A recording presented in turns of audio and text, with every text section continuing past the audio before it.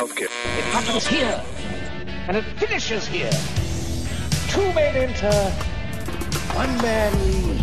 Nearly a 2-word review just said, shit sandwich. I will roll the record up to the next one. That right there is a logical fallacy.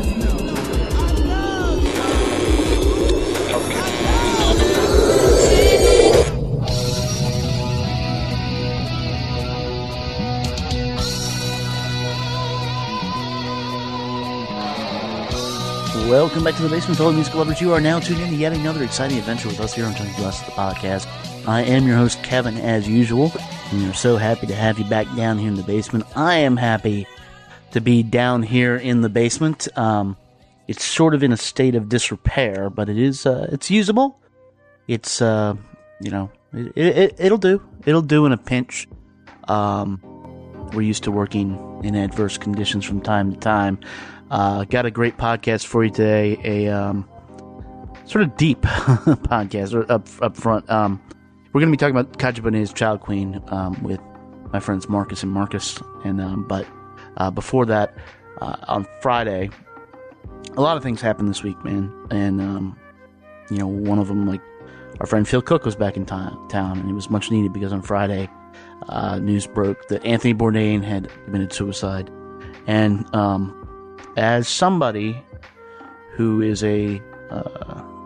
has been on the darker side of things before, and who has spent a lot of time in kitchens in my youth and around these, a wide range of people, that this one hurt, and it's still confusing, and it's still, what do you do when somebody sort of rises up out of the thing, the mess, and then it's still not enough.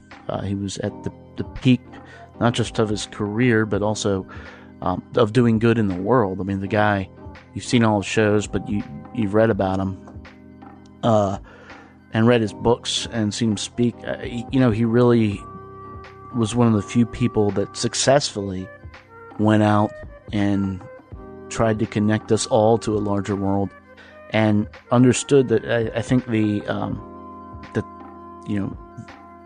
joy or the real power is in trying.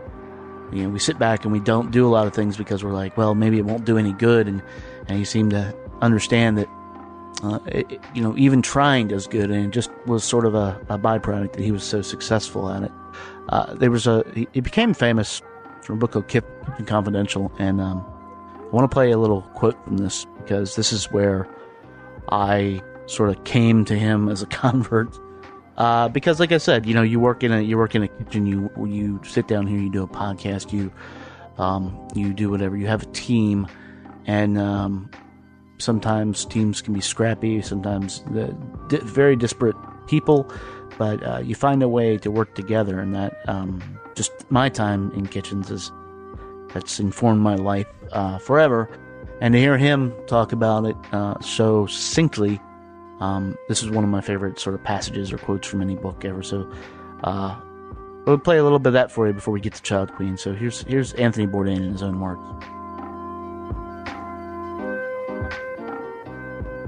So who the hell exactly are these guys, the boys and girls in the trenches? You might get the impression from the specifics of my less than stellar career that all line cooks are whacked-out moral degenerates, dope fiends, refugees, a thuggish assortment of drunks, sneak thieves, sluts, and psychopaths. You wouldn't be too far off base. The business, as respected three-star chef Scott Bryan explains it, attracts fringe elements, people for whom something in their lives has gone terribly wrong. Maybe they didn't make it through high school. Maybe they're running away from something, be it an ex-wife, a rotten family history, trouble with the law, a squalid third-world backwater with no opportunity for advancement. Or maybe, like me, they just like it here. They're comfortable with a rather relaxed and informal code of conduct in the kitchen, the elevated level of tolerance for eccentricity, unseemly personal habits, lack of documentation, prison experience. In most kitchens, one's freakish personal proclivities matter little, if at all. Can you keep up? Are you ready for service? Can I count on you to show up at work tomorrow, to not let the side down? That's what counts. I can break down line cooks into 3 subgroups. You've got your artists, the annoying, high-maintenance minority. This group includes specialists like pâtissiers, the neurologists of cooking, sous chefs, butchers, garde-manger psychos, the occasional saucier whose sauces are so ethereal and perfect that delusions of grandeur are tolerated. Then there are the exiles, people who just can't make it in any other business, could never survive a 9-to-5 job, wear a tie, or blend in with civilized society, and their comrades, the refugees, usually émigrés and immigrants for whom cooking is preferable to death squads, poverty, or working in a sneaker factory for $2 a week. Finally, there are the mercenaries, people who do it for cash and do it well. Cooks who, though they have little love or natural proclivity for cuisine, do it at a high level because they are paid well to do it, and because they are professionals. Cooking is a craft, I like to think, and a good cook is a craftsman, not an artist. There's nothing wrong with that. The great cathedrals of Europe were built by craftsmen. They're not designed by them. Practicing your craft in expert fashion is noble, honorable, and satisfying, and I'll generally take a stand-up mercenary who takes pride in his professionalism over an artist any day. When I hear artist, I think of someone who doesn't think it necessary to show up at work on time. More often than not, their efforts, convinced as they are of their own genius, are geared more to giving themselves a hard-on than satisfying the great majority of dinner customers.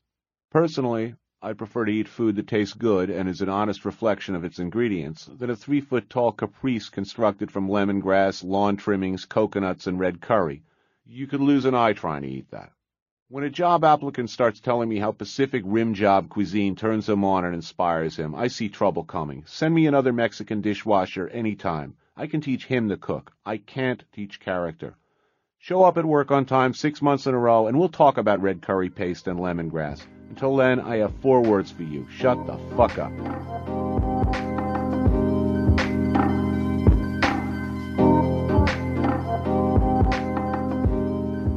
Anthony Bourdain there, that quote is from, like I said, his first book that put him on the map, Kitchen Confidential. If you have not read this book, go out and get it. If you have, if you spent any time in a kitchen, then you becomes like your Bible. It much like a series, though, it lets you know that there are other people out there like you, like that idea that you do this because maybe you're broken, maybe you're on the darker side of things, or even when he's breaking down like the types of people that come to work there, it's all a weird like distillation of creativity, the good and the bad of it, and sometimes the bad and the darkness take over. I don't think you ever actually, I know you don't ever actually shake that darkness, and unfortunately, he couldn't, and it chased him down, and then now we're in a world without him in it, which sucks. But maybe the hope is that people will see what he did and understand what he did, and not just try to carry on the work, but fight a little harder to get to the light. I mean, it's not easy. I'm talking to you right now. There's a snafu. I'm on medication for anxiety, and it ran out. So I've been a day without. I'm uncomfortable. But you have to. Nobody can tell you how to deal with things that are wrong in your brain. And just because something's wrong, it's not even the wrong words. It's just a little different rewiring, and you need to. And I don't know how to tell you to do it, and I'm not going to pretend to, but the goal is to find a way to come to peace with that and find those stop gaps that will keep you out here with the rest of us, because we need you. We need all of you, and yeah, that's about it. That's about it for Anthony Bourdain. So our heart goes out to his family and friends. Rest in peace, Chef.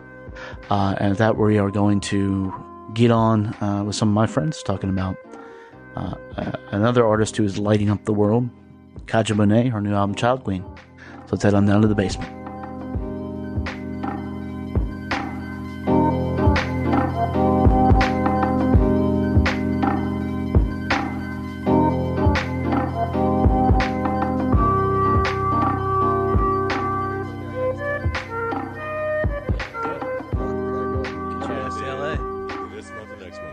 It's July, by the way. He's Okay, like I'll be July out there in time. August. All right, cool. You guys ready to talk about some kaja? Let's do Yeah, it. I can see you were kind of itching. So No, I wasn't. I was actually itching because it's hot as fuck down here. No, but that's It is. Look, when people talk about DC, yeah. and they're like drain the swamp. I guess what people don't really realize, and you're from here, even though you're from the big city now, Mr. Moore, but it really is a swamp. Yeah. And we're in one of those times. Did you just do dueling banjos? No, I said in New York. Okay. Man, go ahead, man. Landover all day, y'all. Country jungle. Landover, son. But it really is a swamp. And this time of year, it is. It goes from like nice and cool to like 8 billion degrees and sweaty.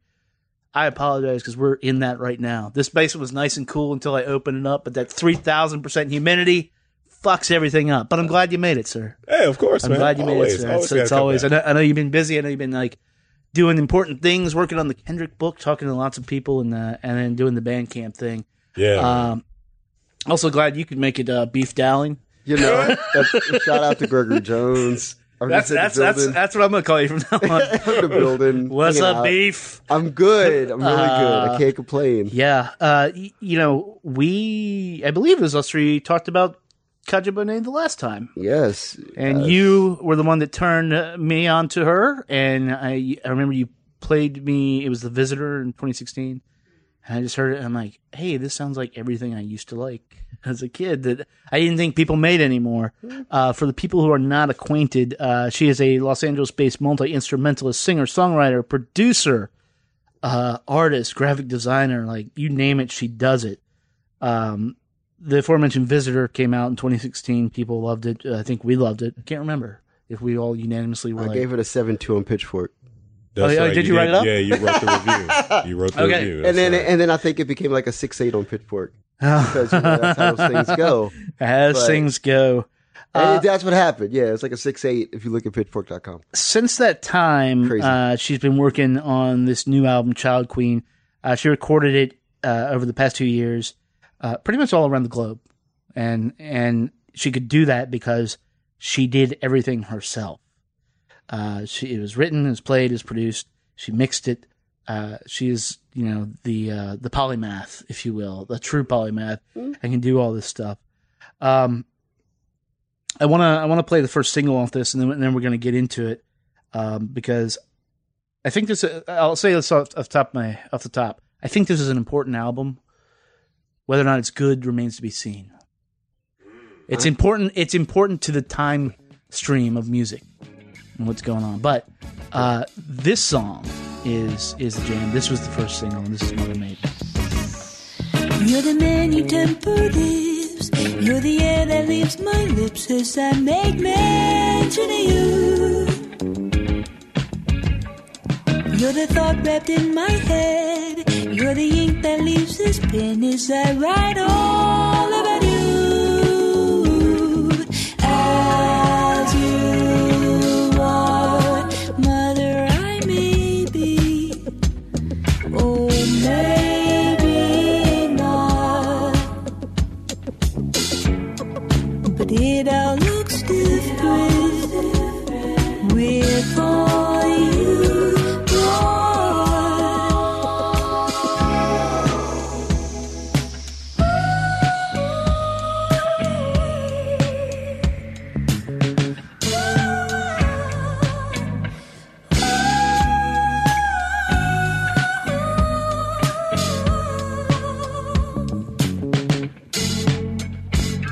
You're the quiet forming cloud. You're the nebula that pulls a cloud from emptiness. You're the deep and secret sea, acquiescent colors siphoned from the love that is me. As we are, mother, I may be. Oh, and maybe not. But it all looks different with all you've got. A magic reverie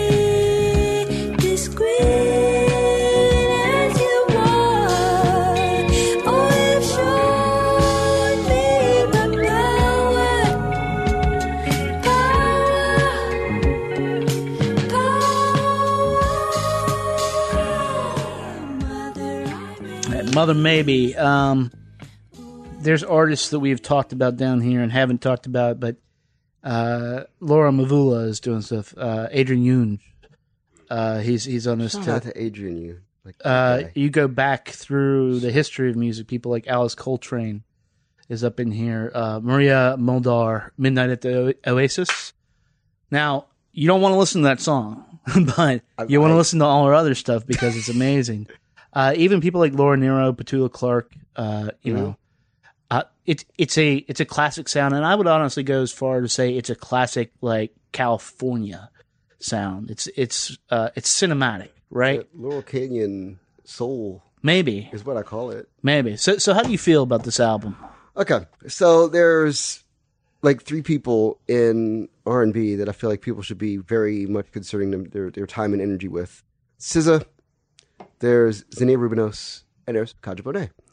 And they occupy a spectrum because there's a big, broad spectrum now. Because as Marcus can tell you from working at Bandcamp, every like really talented, smart black woman or soul adjacent vocalist, producer, writer is getting an opportunity right now. It's a time. Mm-hmm. It's a space. There's a place for it, and people are open to it.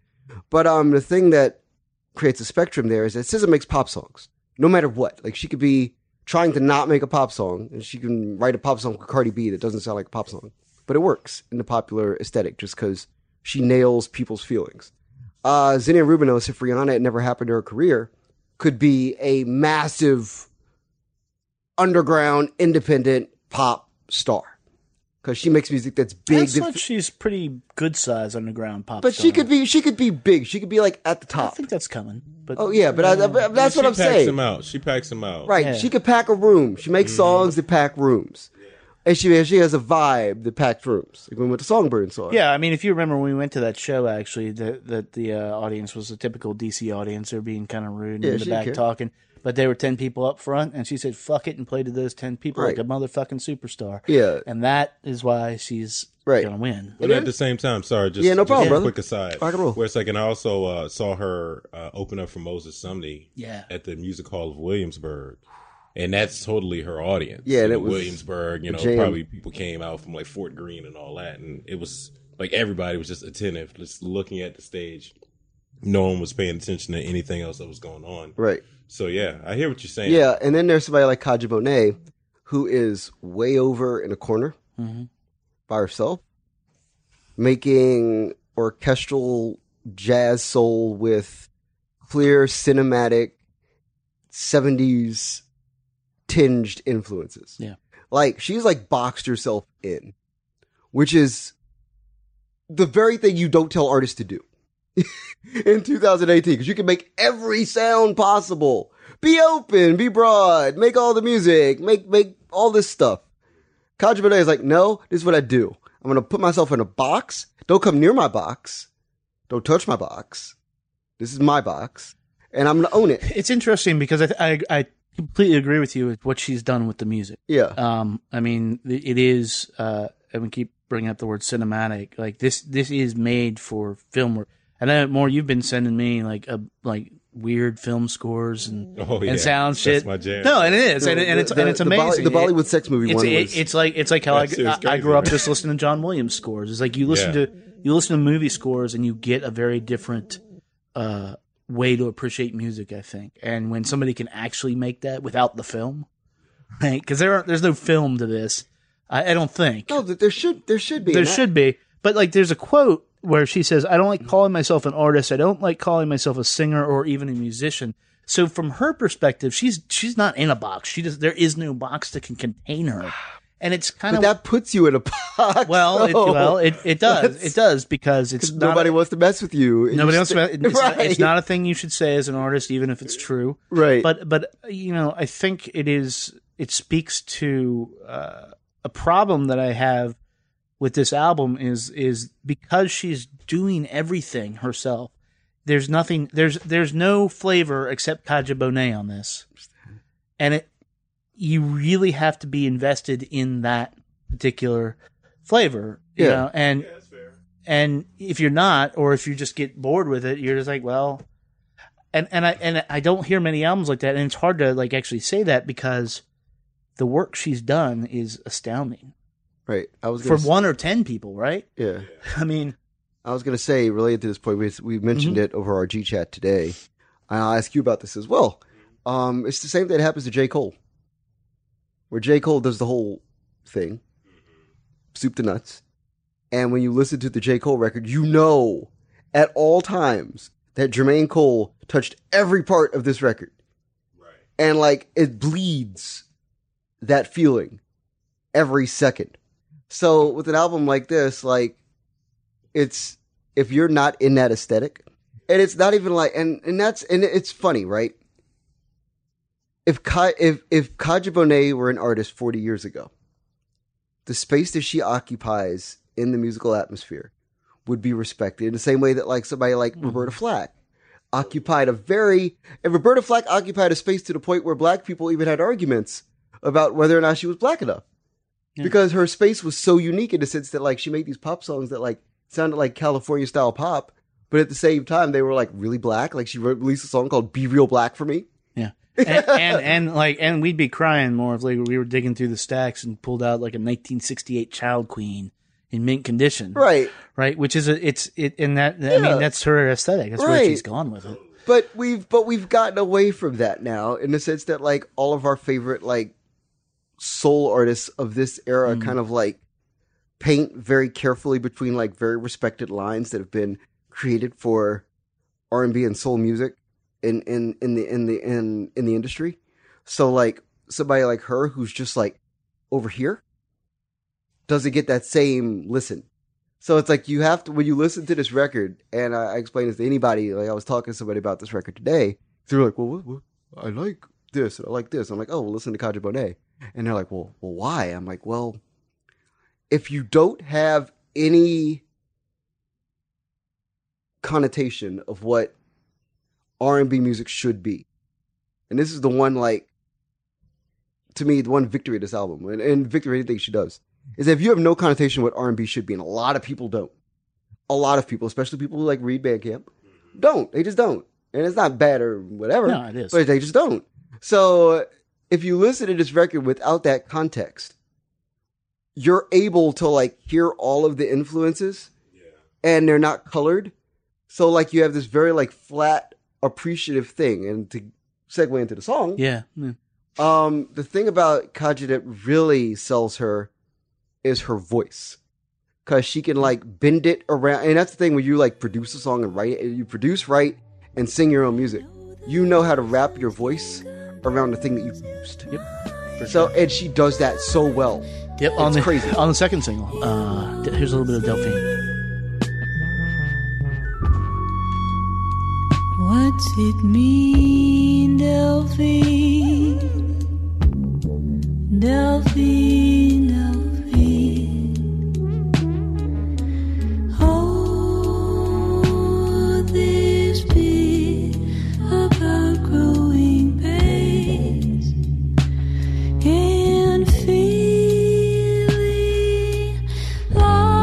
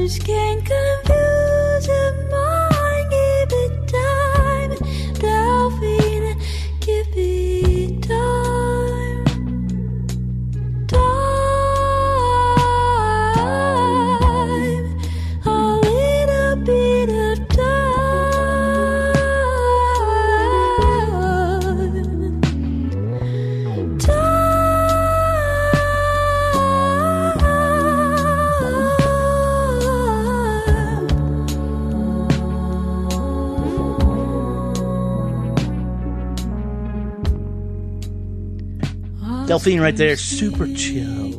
And look, man, that is, I was saying off mic how, as always, when we're talking about an album, if it's something I don't like, the problem is pretty much me. And vibes, man. I want to ask you about vibes. Seriously, I want to ask you about the vibes. I mean, I didn't mean to cut you off, but this just like randomly yeah, because occurred to me. we do want to get your thoughts on this. Yeah, no, eventually. it's the fact that you always, not that you're anti-vibe. I am anti-vibe. Okay, so you're anti-vibe. Well, hold on. Let's stay there. Why? Why are you anti-vibe? So, but I wanted to ask about this album because this album is like totally its own vibe. It's a vibe. So be clear what we're talking. What was the album that I really? Oh, it's SZA. Yeah. Yeah, it's stuff like that I don't like. But like, for example, King is vibing, but they're great songs, right? Okay, I see what you're saying. But it has a vibe, and that's what I'm just like, nah, it can't be doing that. And because I get the place for it, and I don't listen to music passively. I listen to it like very actively. It has to be like doing something in front of me, and I let other people play. Like at a party or something, okay. Passive music. So not just like not just where they're trying to catch the vibes. Right.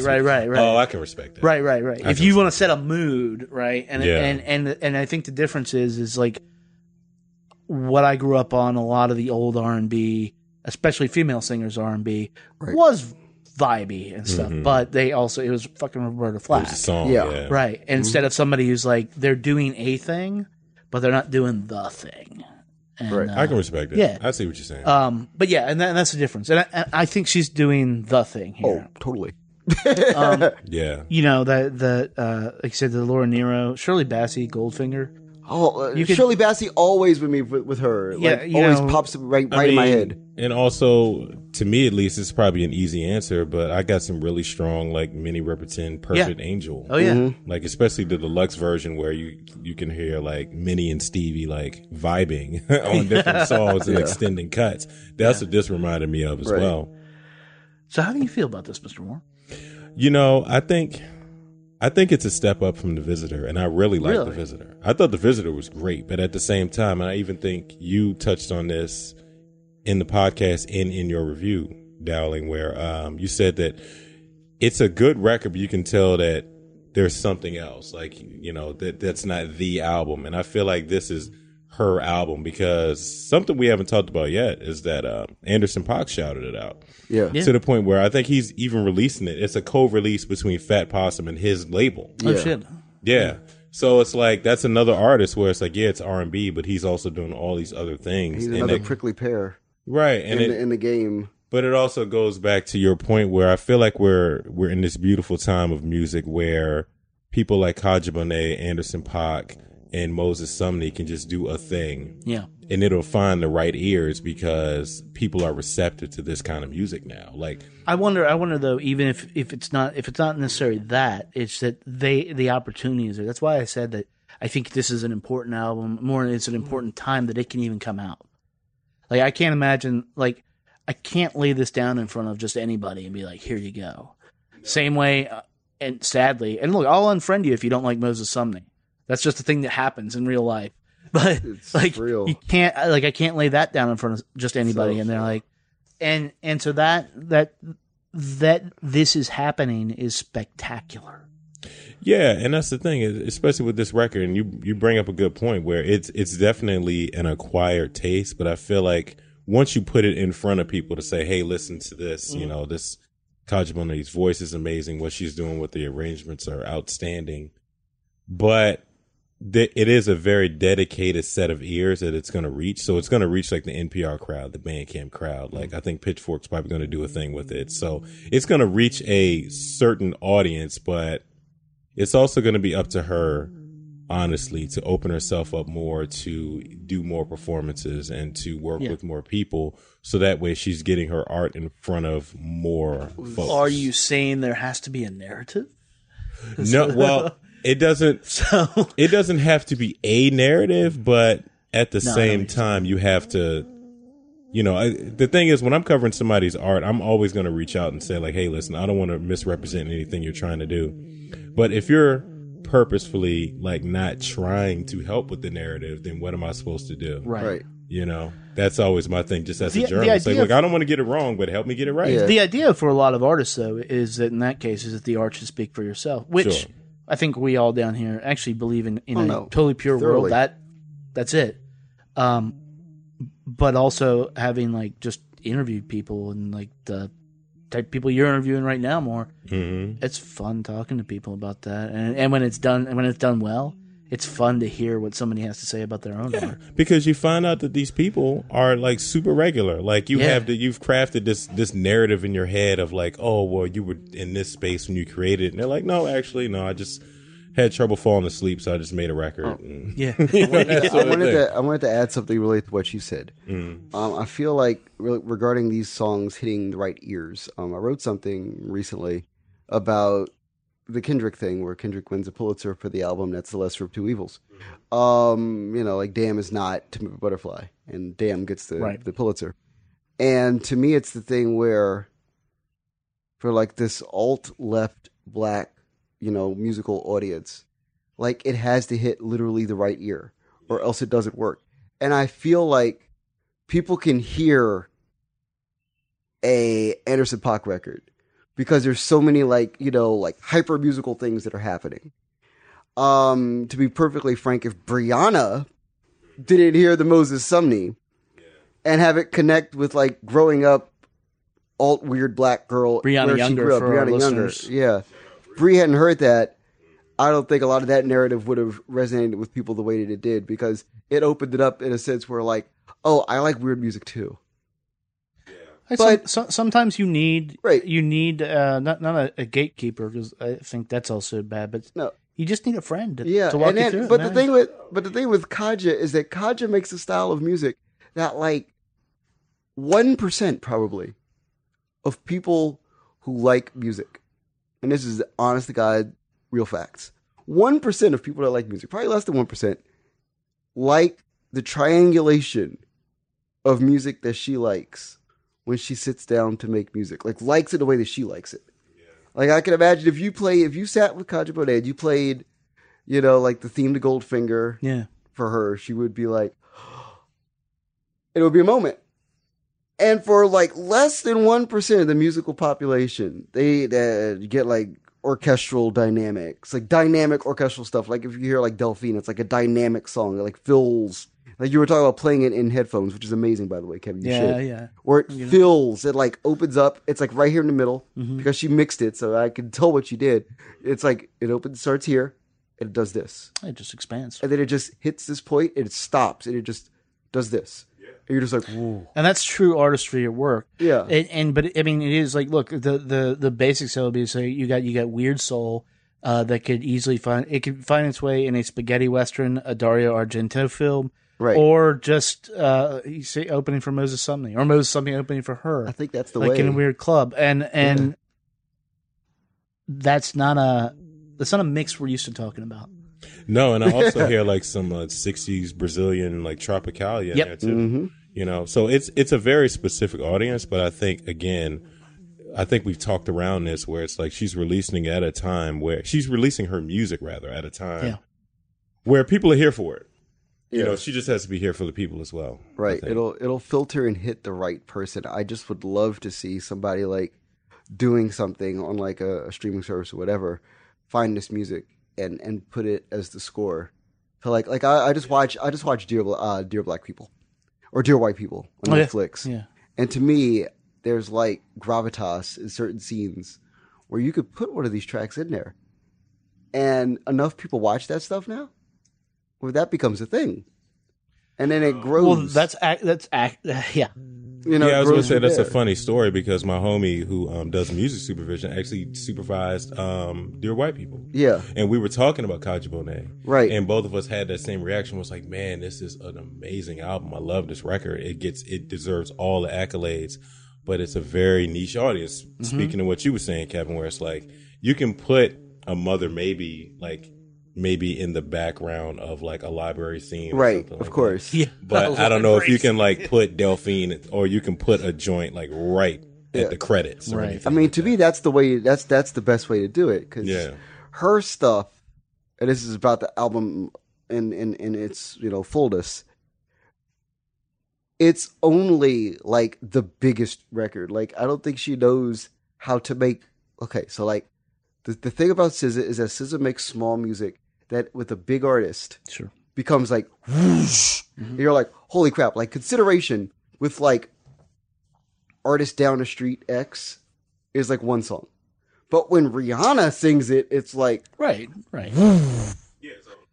but she makes songs with this like thing where it's like the song is only the biggest song because it's like the way that she like her attention to detail, her attention to craft is like iconoclastic. Where it's like this song is massive, and you have to like treat it in that way because otherwise it just doesn't like size to size. It just is. It's not a good fit.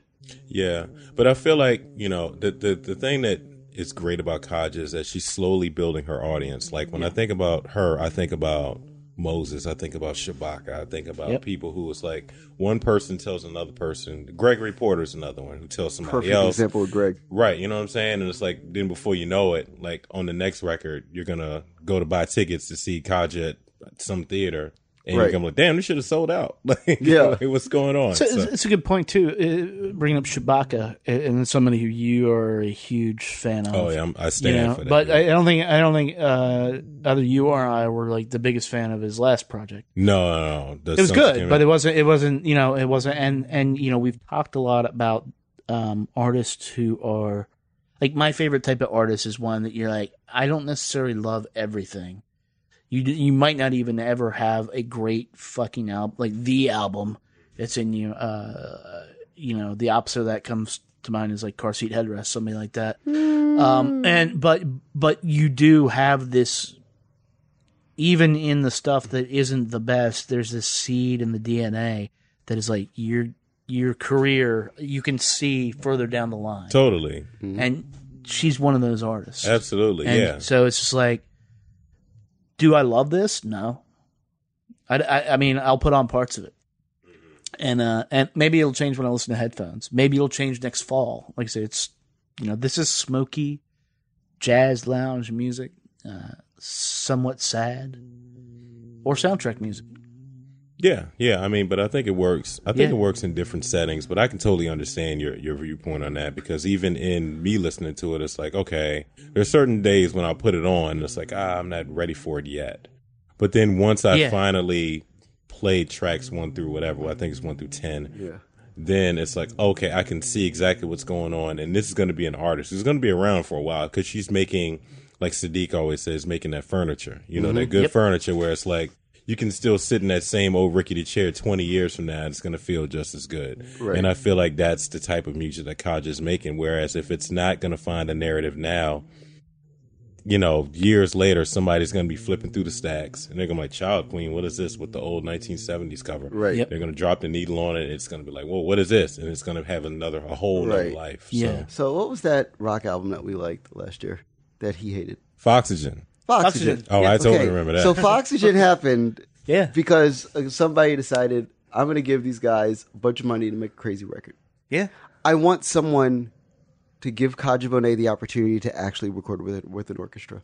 Well, I think like a full, actual, like Philharmonic I think style that might be the key going orchestra. forward for her, at least for my taste, is, and like I said, to your point about being ready for it, I can cop to, I just don't, maybe I'm not ready for this album for it to land, because I know every part of it is great and stuff, but I do find myself wanting that, like, so instead of doing all the arrangements herself, hire an orchestra. Personal interaction is what some music is all about. It's meant to build a connection, but you can alienate, you can build connections, you can do a lot of things with this language. But we react best, I think, when it connects, right?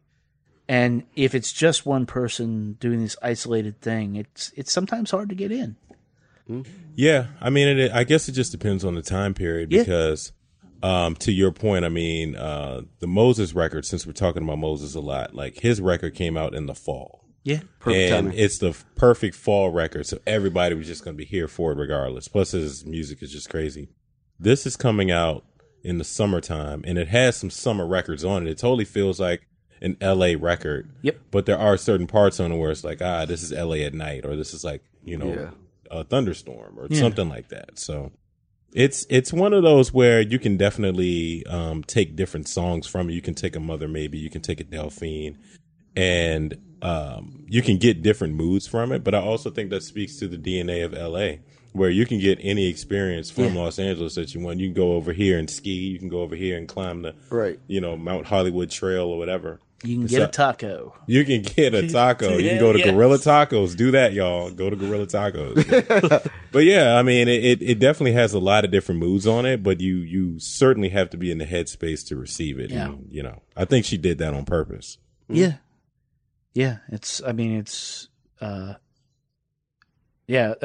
to the end of this year, I'll probably be like, fuck, this album's amazing. I'm waiting for this text. It's the best fucking album. And then you'll be like, dude, I finally came around with Oxygen.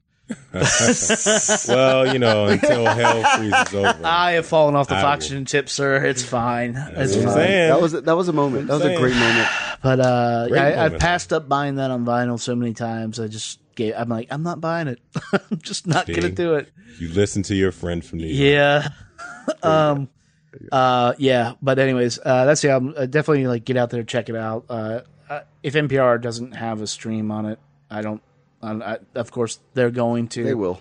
It's going to be up on that little site that you're on, Bandcamp, sir. It will. Reviewed by Brianna Younger. Oh, is she doing it? She is reviewing the record. Hell yes. Awesome. Yep. I'm excited for that. So that's a win off the break. Championship. So and then we'll probably be checking in on her in 2 years from now.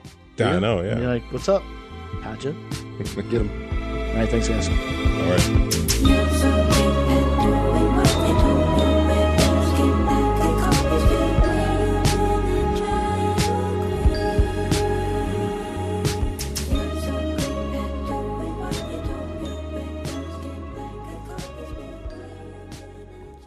Kaja Bonet's Child Queen is out everywhere now. I think the review is up that Marcus Moore was talking about.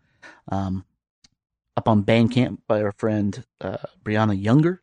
Hopefully she'll be back. She's in New York. I might have to dial her in. Brianna, if you're listening, I might have to dial you in. I haven't talked in a while, but she is a remarkable human. She actually posted a great tweet I might put in the show notes about what I was talking about up front, about dealing with the darkness and how it's never cut and dry and whatnot. She's a remarkable human. Glad to know somebody like that. They're out there, even when this timeline looks to be the darkest and to be honest, the dumbest timeline. It is the dumbest timeline. If you dig, you can find it, and I hope you do. I really hope if you're down, if you're looking, that you do try to find it. One way that I try to do it is my cat, which you just heard Gus there, but I listen to music. I listen to a lot of music. I talk about music. We do this weekly thing. I have my friends over, and it is a joy to connect with people in that way. We're going to be doing a little bit more, getting out and talking to more people, but as somebody who is anxious, it's hard for me, to go out in public, but Friday night after Phil Cook's show, his thing is people are my drug. I had a remarkable conversation with a remarkable young woman who, and I won't go into the specifics, but she found out a pretty tragic thing, or it could be tragic, about her and what her life is going to be going forward. And at the same time, was dealing with, she realized that a person that she was in a relationship, it just wasn't good. And, you see when things like that, things even as small as that, can push you over the edge. And I didn't know this person at all, and we talked and shared a lot of seriously personal stuff. And I hope that she feels a little better about everything. I know it changed how I thought about the weekend and the week, but it was amazing. So I don't even remember your name because booze. We went to a show, but if you're listening, I hope you're okay, and I hope you feel better. But what I do to feel better is what I'm going to do right now, is play songs by by artists that I love. And this guy, Israel Nash, is just can't even. He lives out in Dripping Springs. He has a studio out there that's outside Austin, Texas, which is God's country. It is the most wonderful part of the country, certainly the most wonderful part of Texas. And he's just like this very spiritual dude. He's put out a few albums that we've loved in the past. We have joked on him for sort of robbing the vibe of Neil Young, which is fine. Our friend Phil robs the vibe of Ry Cooder all the time, because it is a good vibe. It's positivity in the universe, and it is, his new album Lifted is coming out in July. This is the first single off that. It is called Rolling On, and it is gorgeous, and I hope it lights up your day. So here you go. Israel Nash and the song Rolling On.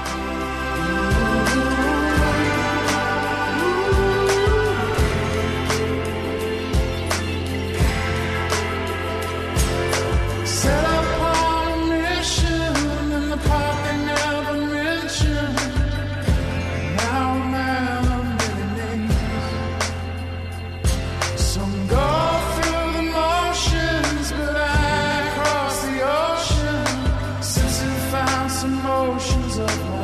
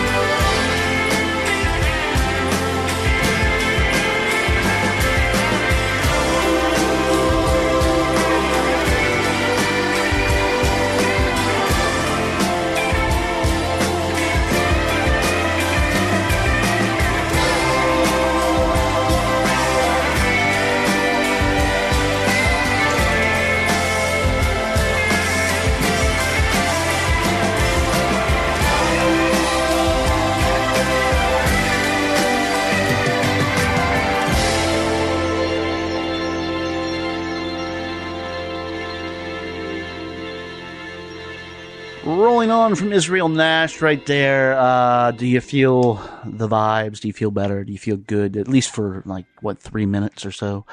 I sure do. It is, I can't, I've communicated a little back and forth with him, and I met him after a show here in DC at DC9. Is one of my favorite shows of all time that I've ever seen. Simply because of that light that he is spreading. He's coming back here, I think in August, playing out in Vienna, outside Washington DC, and I hopefully will get a chance to sit down and talk because, I love the guy's music and I love what he's doing, and it's just, stuff like that can help make the world a better place. It doesn't have to be all challenging. It doesn't have to be avant-garde or moving the dial forward ever. Always, it can be just stuff to help you feel a little better, feel a little more okay. And that's sort of what I hope for you at the end of this episode. If you liked what you heard, you can subscribe to us on iTunes. You can leave us a rating or a message there. You can also leave us a message at podcast@chunkyglasses.com. And, I don't know you, and most of you don't know me, but if you need someone to talk to, email me there.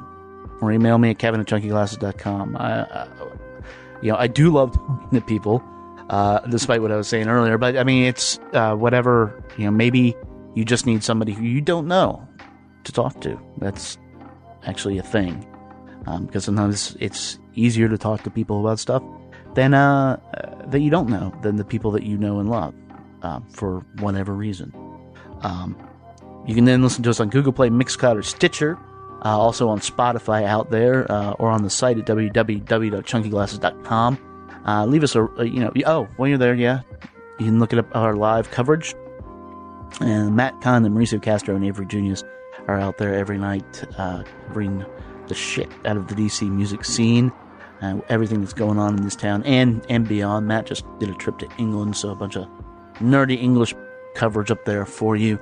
Coming up in the next few weeks, I don't know what we're doing. I know I am sitting down and talking to Joaquin Cooter tomorrow. I know that, and I know some point in the near future I'm going to have my friends back here in the basement, but that's the whole point, right? You don't know what tomorrow is going to bring, and hopefully we can all roll with it, man. So, Again, rest in peace, Anthony Bourdain. We are out of here. And as always, be good to your ears, but really be good to your people. And more importantly, be good to yourself. Talk to you soon.